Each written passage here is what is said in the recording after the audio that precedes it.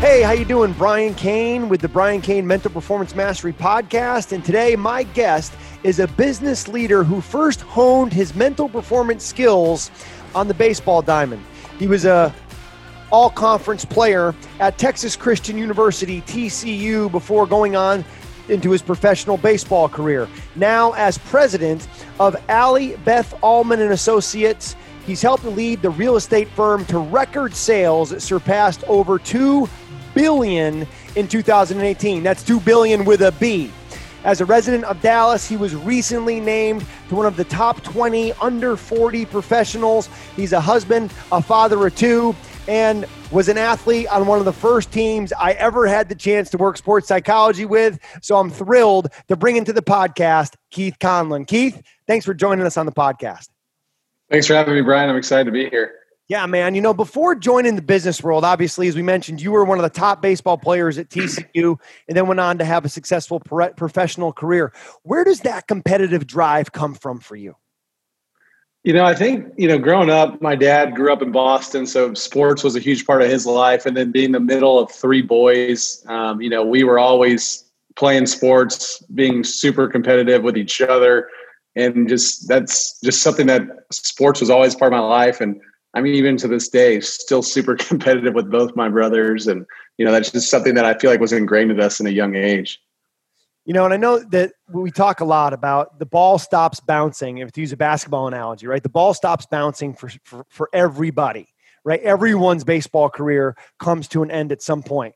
Some, they make enough money playing Major League Baseball that they never have to work again, but most actually choose to because as a competitor, you always want to be doing something, otherwise you're dying, right? What are some of the lessons, Keith, that you learned as a baseball player that you feel like have served you well later in your pursuits now in the business world as one of the top executives in all of real estate? Yeah, I mean, that's a great question. And I talk about this a lot with our group and of our agents and our staff is just the failures in baseball, at the time and going back to even college, like in working with you from that middle aspect, failing, in college, 7 out of 10 times you were considered a good hitter or, my senior year, having my best year, I almost hit 400. So failing 6 out of 10 times or, basically succeeding 4 out of 10 times was considered a phenomenal year. So getting into real estate and the ebbs and flows of it and, not having a success 1 month, not getting 2 down and then having a great month, I feel like baseball just taught me a lot of great life lessons on how to handle adversity and just take the good with the bad and understanding that failure is a part of life and it was a part of baseball and it's a part of the business world, but it's just how do you cope with it and deal with that on a day-to-day, week to week. And in our business, we're looking 30, 60, 90 days out and taking what we call, celebrating wins. And how do you make sure that you're not just going too far down the path when something bad happens where you're, as you would allude to, spiraling out of control. And that's something that I still talk about in the green light, red light, and all those things. It's like, okay, I'm going down a path here, let's back it up. Let's not get too carried away. It's just kind of a bad week, or a bad 2 weeks, and we'll turn this thing around. It's fascinating, man, that you just mentioned signal lights, because at the time that we're recording this, Matthew McConaughey, right, one of the probably most famous people on the planet, actor, he just came out with a book, a memoir called Green Lights. And it's fascinating to me that now here you are in real estate, Matthew McConaughey in entertainment, and you're both talking about the signal light analogy created by Ken Ravizza in his book, Heads Up Baseball. Would you talk a little bit about what is the signal light analogy? How did you use it as a baseball player? And now how do you use it with real estate? It's funny when you use it with a baseball player, it's something now. I'm 37 now. So I feel like if I had the same mental awareness now, even though working with you and Coach Slosting, I feel like was on this train earlier than most college coaches, but buying into it, like I feel like I bought into it, but now I feel like it's a part of my life. I feel like if I was as mentally aware, then physically I could have played in the big leagues. Mentally, I don't think I was ready for that. So looking at it now, from a different angle, for me, the red lights would come on when, you have a bad at bat or it's like, man, I just can't hit. And it's like, no, he just made a good pitch, or he got you out on, you chased on, as a hitter, you didn't get your pitch, or you just barely missed that pitch. And so I feel like as I got older in my career, I was like, okay, that was just one bad at bat. That doesn't mean my swing is off. It's baseball. It's just part of the game. And it was adjusting,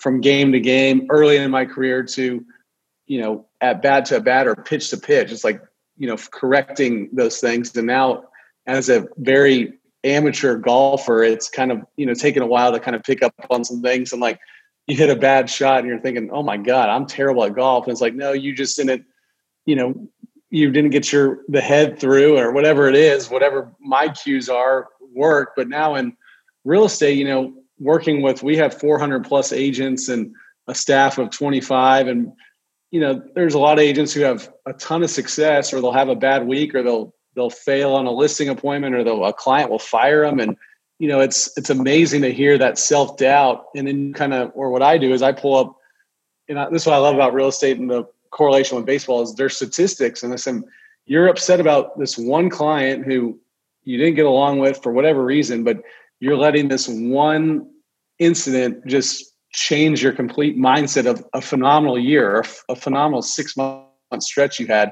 And I was like, it's not a big deal. And it's just kind of like the same thing that, you've always said, you flush it and you move on to the next one. There's business for everyone. And it's now taking that, I feel like I'm kind of the coach a little bit from a mental side, just to kind of keep people positive. And we talk a lot about positivity in nature and, just different aspects of things that they can carry along day to day. And we meet every Monday at 9 a.m. on they're now Zoom calls.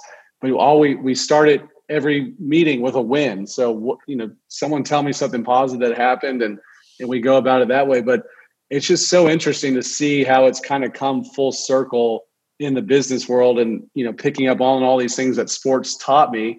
It just was I just not listening as I should have been as a 21, 22-year-old type of thing. Well, and now it's trying to apply it into your golf game, right? And taking the things that you're sharing with people who you're coaching, the people you're coaching in the real estate business at Allie Beth Ullman, and applying those same principles that you now know you would go back and apply into your baseball game, or at least think we would, but put them into the golf game. And it's funny because I just picked up golf. I got my first set of clubs in the last year, and I got so into it. We bought a house on a golf course. I play as much as I possibly can play, and I don't do any of the stuff that I'm teaching. And it's funny because I get pissed and throw clubs when I'm not playing, and I get into red lights, and it affects my next 2 shots or so because, it's you can teach it, but it's so hard to grasp and actually apply. And, I think that's what makes it such a challenge in baseball is like, we think it's easy for me as a mental performance coach to say, Keith, control what you can control, man. Stay in the present moment, play one play at a time, play one pitch at a time. But it's so hard to do. And I think that's the challenge here is how do you do this on a consistent basis? So what are some things that you do, Keith, like as a part of your daily routine? I know in one of our conversations in preparation for this call, you said that when you were in college, you used to hate getting up early in the morning to work out. And now you get up uber early to work out. It's one of the favorite parts of your day, right? What are some of the things that you now do that you would say, these are parts of my process or my routine that help me be successful? Yeah, I mean, the main one is just with dealing with so many different people and personalities. And, as you talked about at the beginning, married with 2 young kids and just having that time to kind of clear my head. And that's getting up early and working out and just kind of alleviating the stress. But it's just getting in that morning routine where, working out is basically how I set my day. So, up at, 5 o'clock in the gym by 5:15, it's done. I'm at home, and then I can help my wife get the girls up, get them off to school. And then I'm on my way about my day. And then I'm not worrying about, God, I really need to get a workout in at some point. And then, when I get home from work, it's, being a dad. So I'm still very much in a routine every single day and have a plan every single day. I look, at my calendar and, I think you talk about this a lot, Brian, just you having that plan and kind of executing on it. And, I look at my day and it's like, okay, if I need to be here at 8:30, then I'm going to leave at 8 and I'm going to have breakfast, and everything's just kind of thought out and it's not scramble mode. So I'm always prepared for whoever I'm meeting, and I can give someone that attention as opposed to just always being on the go and playing catch up. But I just feel like that was, something when I was at TCU, Coach Sauciel said early on, we'll never do early morning weights. And then we did it. And I remember leaving his office after my senior year was up and being like, I will never lift weights ever again in the morning. That's just brutal. And then sure enough, 2 years into my working career, I'm like missing workouts because I waited to the end of the day. It's like, all right, I'm getting back into this morning thing. And, that's been 12 years of doing that. And I love it. So, up this morning and at the gym super early and ready to go. Yeah, I like to call that sweat before screens, right? And even now, teaching this for a living, 42 years old, if I don't wake up and work out first, if I wake up and check my phone, if I get up and get in front of the computer, I've kind of been able to avoid the TV. I don't really watch TV a ton, but if I get on the phone or get on the computer before I work out, a lot of times, probably more than 50%, it just derails me and I don't even get the workout in, right? So kind of having that self-awareness of knowing yourself and what you need. And, I think one of the biggest challenges I see, Keith, with a lot of athletes who make the transition from being a professional athlete kind of into the business world, and they struggle. It's like when their athletic career is over, there's like a part of them that dies and they almost are paralyzed and can't make that next move. But that wasn't you. You immediately kind of got going, and you are now having, as much success as you ever had as an athlete in the business world. Talk about that transition and going back from when the pro career ended to now getting into business. What was that like for you? How did you succeed in that transition? Yeah, I mean, I think the first few months were kind of hard because I identified as Keith Conlon, the baseball player. And then, and once you hadn't seen someone in a while, they're like, oh, you still playing? And you're like, no, I'm in real estate. And they're like, oh, what happened? And it's like, it just, didn't work out for whatever reason. And, so I think you can let that bother you in a sense that your identity has kind of gone out the window. My whole thing was, okay, I know back in 08 or 09 when my career ended, I'm not going to be a professional baseball player. Here's my next move. And I realized real quick, if I work hard and apply the same time and effort that I put into the weight room and to extra hitting and outfield drills, that I could be highly successful. And I knew just from my time as a Division I athlete in my short time as a professional minor league baseball player that I could outwork anyone. And that's kind of just the same mindset I took to it. And I saw instant success. And then it was kind of, I was in the right company that I thought was a good fit for me long-term. The owner of the company, Allie Beth Allman, is the CEO still. And, I just got to know her. She was a TCU grad. She's on the board of TCU. So we had these weird connections where we would talk a lot and I would just constantly pick her brain, and then just started kind of bringing different ideas to her. And one day she asked me, have you ever thought about getting into management? And I said, I would love to run my own brokerage someday. And she's like, well, why don't you just run mine when my time comes up or something like that? I was like, well, what does that look like? So we started talking, and then she got acquired by Berkshire Hathaway, and they wanted a younger person to kind of be alongside her. And so she offered me a job, and no management experience whatsoever. And, this is coming up on year 6 basically. And, she promoted me to the president of the company last year. And I think, and all of it is, I don't ever think I'm the smartest person in the room, because I know I'm not, but I do believe I'm the hardest worker in the room, and I have a plan of action and I try to execute on it. And I think that's where a lot of college athletes, and I've talked to some guys who graduated from TCU who are getting the real world, and, they're kind of all over the place and they want to jump around from career to career. I really think if you find something you really enjoy and like, you should go after it and try to build a career doing something for a year and jumping around. I think that makes it really hard, and it makes you feel like you're failing a lot and jumping ship to try to get that next, get rich scheme type of thing, when it's like, hey, if you build a career and show that you're a hard worker and longevity, I feel like there's always room to be promoted or to grow within a company. And I mean, that's just personal opinion there. Well, and I think for the athletes listening to this who are maybe struggling with that career transition, right? And I see it in some of my best friends who are athletes, success takes time. There is no easy fix, right?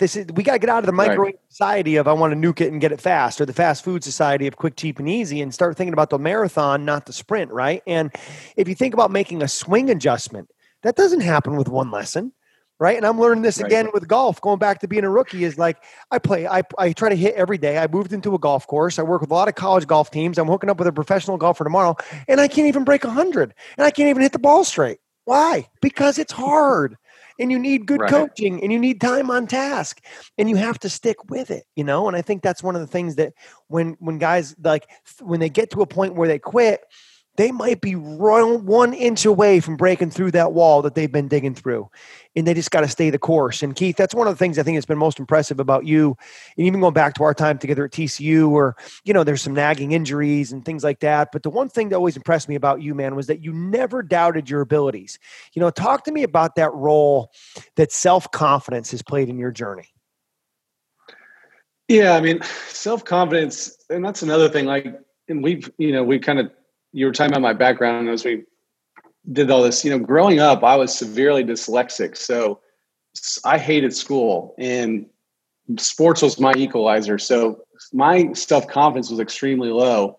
Learning to deal with dyslexia and all that thing and all the things that came with it, at a young age, and then starting to succeed, I just kind of took it as a way, okay, there's always going to be adversities. And I think early on having those adversities of, basically for people who don't know, when you're dyslexic or you have a learning difference, you basically, for lack of a better word, think you're dumb, which you're not. You just don't learn the same as 99% of the classroom. So you've just got to take different ways to make it work for you. And I feel like learning how to do that at a young age, then being successful, going back to the public high school to play baseball, where I was going to a private school for kids with learning differences and being told, hey, if you don't take AP classes or, advanced classes, you'll never go to a great school, kind of put that chip on my shoulder where it's like, that doesn't matter, And so I always kind of just, once I got out of middle school into high school, I just started always believing in myself and knowing that if I work hard and, I told my dad in 8th grade, I want to play Division I baseball. And he said, okay, well, you're going to have to put in the work and it's going to take a lot of effort. But if you're willing to work, then let's go for it. And that was just what I always did. And I think that self-confidence of where if you really believe you can do it, it can happen. And then it was, okay, I want to get drafted. And then you get drafted. And then it's like, okay, I think looking back on my mindset, I don't really think I ever had the true belief of like, I want to get to the big leagues. I feel like I always just kind of was like, I want to play professional baseball. And I kind of feel like I, kind of sold myself short. And that's looking back on it now of that minor league career. It's like, was I really aspiring to be a big leaguer or was I just trying to get to pro ball? And I feel like that's where I kind of went wrong. And looking at it now from, that angle of it, like feel like I'm more mentally prepared than ever is where I feel like I went wrong in the professional baseball setting. Well, Keith, knowing what you know now, right? If you could go back and you could talk to the Keith Conlon when he was at TCU or when he was in pro baseball, or you could open up the skull cap of any college or professional baseball player and plant the seed that would germinate and help them get to where they want to go, or would have helped you get to where you want to go, what would that seed be? It's talking baseball now. It would be to not sweat the little things. I would get even senior year, and I know if Coach Slossingle watches these, he'll laugh because, I still had a temper. I hit .399 my senior year, and I was still getting mad when I went 2 for 4 or 3 for 5 because I had a bad at batter. I wasn't perfect. I think if I could go back in that time and say, this doesn't matter, it's the little stuff. Don't sweat the little things and look at the bigger picture. Like, hey, you're having a phenomenal season. Your swing is fine. Stop trying to be so perfect and just roll with the punches. I wish I could go back to that 22-year-old senior self and just say, just keep doing what you're doing and keep getting better and it'll happen for you. And then just obviously, being mentally stronger at a younger age than I was, I think is the main thing. I look at these guys who come through TCU now and I'm thinking, could I even play there now because they've gotten so good? But I think a lot of them, from a mental side, they've had success. They're all successful because they're going to one of the top programs. But I'm sure that's hard for them being an All-American in high school to riding the bench. Like, I'm sure that's a tough transition to being the guy in your high school to not playing that first year. And you see it in football. All these guys come in and they transfer out because they're not getting to play. I feel like that's the problem in sports today. People don't ever have adversity. They go on to the next best thing without looking at like, okay, I've got to compete a little bit, or I have to, put in work. I remember my first practice in college in Division I got there 5 minutes before stretch and, was throwing, and then we stretched as a team. And I was thinking, looking at all these guys were there early, and it's like I had to practice before practice just to be good enough to try and start there. It wasn't high school where you show up and have a practice and hit a little bit after and succeed. Like you had to put in the time. And then at TCU, I never missed an early BP session. Like my routine was I'm going to get there for early BP every single day, and then I'll go to practice, and then I'll stay after and do what I need to do. So it's just, looking back, it's just flipping that mindset up to literally not caring so much about when little things happen and making it like, we've already talked about, spiraling into bigger things. It's interesting. You talk about making adversity your advantage, and how when things get hard now, guys will use the one transfer rule, and they'll move on to somewhere else. Right. It's going to be easier. And I remember listening to Tom Brady talk one time, and he said how when he goes to the University of Michigan, he's 160 pounds or 70 pounds soaking wet as a quarterback. He's the number 7 quarterback at Michigan. And I don't think people think he had a great college career. I don't think he started a game until he was a senior, and he beat out Drew Henson, who was spending his summer playing minor league baseball, right, with the Yankees. He was a first-round pick by the Cowboys and a first-round pick, I think, by the Yankees. So, Tom Brady talks about how he went into a mental performance coach, a guy named Greg Harden at the University of Michigan, went into his office and was like, I'm thinking about transfer. And Harden was like, look, Tom, do you think it's going to be any easier anywhere else? He said, don't wish it were easier. Make yourself better. If you can't succeed here, whatever makes you think you're going to succeed in the NFL. And Tom was like, Roger that. And he went to work, And I think that's one of the key things that guys need to take is like hard means you're in the right place. If you want to be the best, don't go to TCU, go to a junior college and you'll be the best. But if you want to get better, go somewhere where you're not the best, right? As I think Todd Whitting, who may have recruited you to TCU, Todd says all the time, I want to be the dumbest guy in the room, because when I'm the dumbest guy in the room, there's only one direction I can go, which is to get smarter and get better. So, Keith, let's go back now. So you transition into Alley Bethel Allman Real Estate. You're relatively young to accomplish what you have now in the management role. Did anyone ever doubt you because of your age? And if they did, how did you react to that? Because I know a lot of young coaches or young athletic directors who have coaches that are older than them, sometimes they get a hard time because people doubt them because they're so young and they're so ready. These coaches have been around. So did that happen to you at all, where people doubted you because of your age?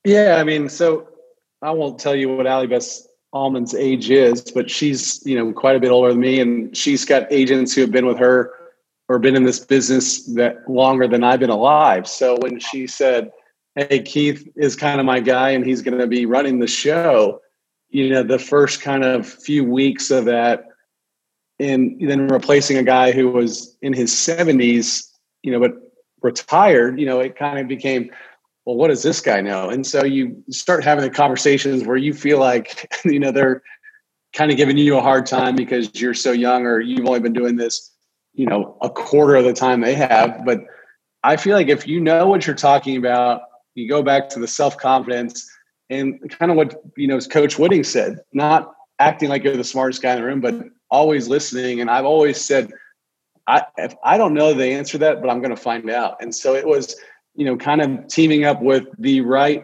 title attorneys or the right, people just in our industry where I can say, hey, I don't know the answer to this. Can you help me on that?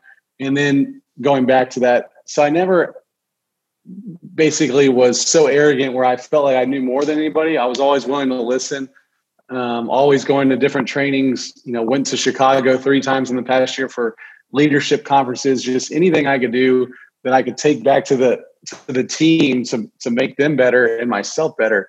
And I feel like that's, played dividends in the long run.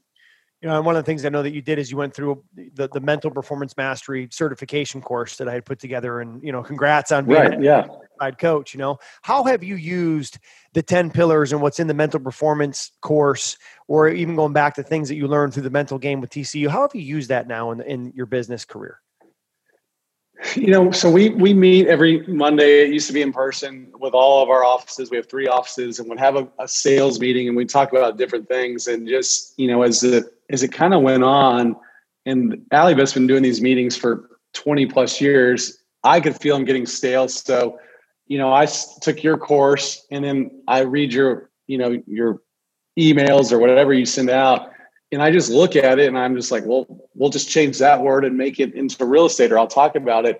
So we just started kind of doing some different trainings on that and just talking about the mental side of real estate and how it's a grind. And, and I always say this is stuff that we did in the TCU baseball and everything else. And we started applying it to real estate, and they eat it up because it's new to them, but they also see the value in it where, they're kind of beating themselves up. Or, a lady the other day told me she has no business and her business is down in the dumps and she just feels like she should get a new job. Well, our relocation director told us the other day, she turned down a $2.5 million referral because she didn't like that neighborhood where they were looking. And literally she called me the next day complaining about how she had no business. I said, well, why'd you turn down that referral? And she goes, well, it wasn't a good neighborhood. And I was like, well, are there other neighborhoods you could have maybe helped them find a house in? She goes, well, sure. And I said, so why are you self-sabotaging yourself? And she goes, it's just, I've had a string of bad luck with some deals and I just feel like this one wasn't going to work out. So this is a person who claims she has no business, had a willing and able buyer who would make her thousands of dollars if she got him across the finish line, who literally just said, no, thank you, because she had so much self-doubt. So now, sending her different podcasts and things, trying to get her back on track. And there's some other issues going on in her personal life, but it just made her basically shut down. And this is stuff that if I didn't have in my past, I knew worked, I wouldn't have probably known what to say to her or how to help her. But, she's listening to it and she was like, well, that was stupid. She went back and asked, hey, is that person still around? Well, no, the next person in our office was like, hell, I'll take that in 2 seconds. And they're, already found them something. So she's, that was a tough pill to swallow, but, just trying to kind of kick someone in the butt to say, hey, what are you doing here? But it's just that self-doubt and, and it's amazing how it can cripple you if you let it eat at you like she did. Man.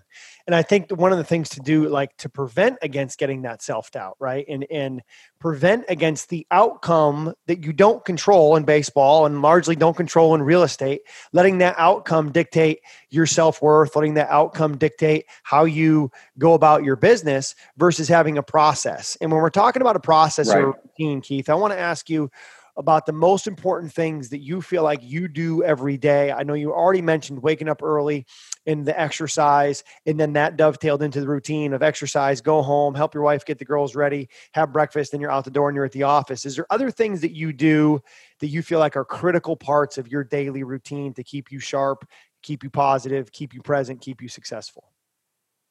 Yeah, I always feel like, I'm at my home office today and I have Mind Gym that sits on my desk. There's another book called Overcoming Tough Times. There's always something there where you're picking up on different quotes and just, with different presentations for the agents, starting it off in that regard. And, we start every meeting with a serenity prayer, controlling what you can control. That's, just, hey, it's Monday morning. And we started doing that in the midst of the pandemic, but it was something like, we should do that every Monday. That's just a great centering yourself and things like that. So it's just finding different ways to kind of keep myself motivated and positive throughout the day. So little self-help books and quotes or anything, when you send your reports out, the 1%, what's it called? Is that right? The 1% intention. Yeah. So yeah. So when you sent that, you were like, you can knock this out quickly. And so I downloaded it on my work computer, my home computer. And then when I get a little downtime, I just knock that out. And I thought that was great. So just things like that, where you can just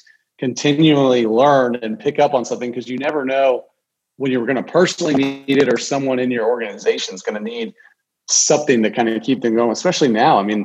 Everyone's going through something, and we've seen a lot of success this year. We're fortunate that our business hasn't been as affected as others. But at the same time, I'll never forget this. In March, Allie Beth and I met, and she goes, what do you think of this pandemic? And I said, well, I think we got to lead with positivity and courage and just keep them motivated and engaged.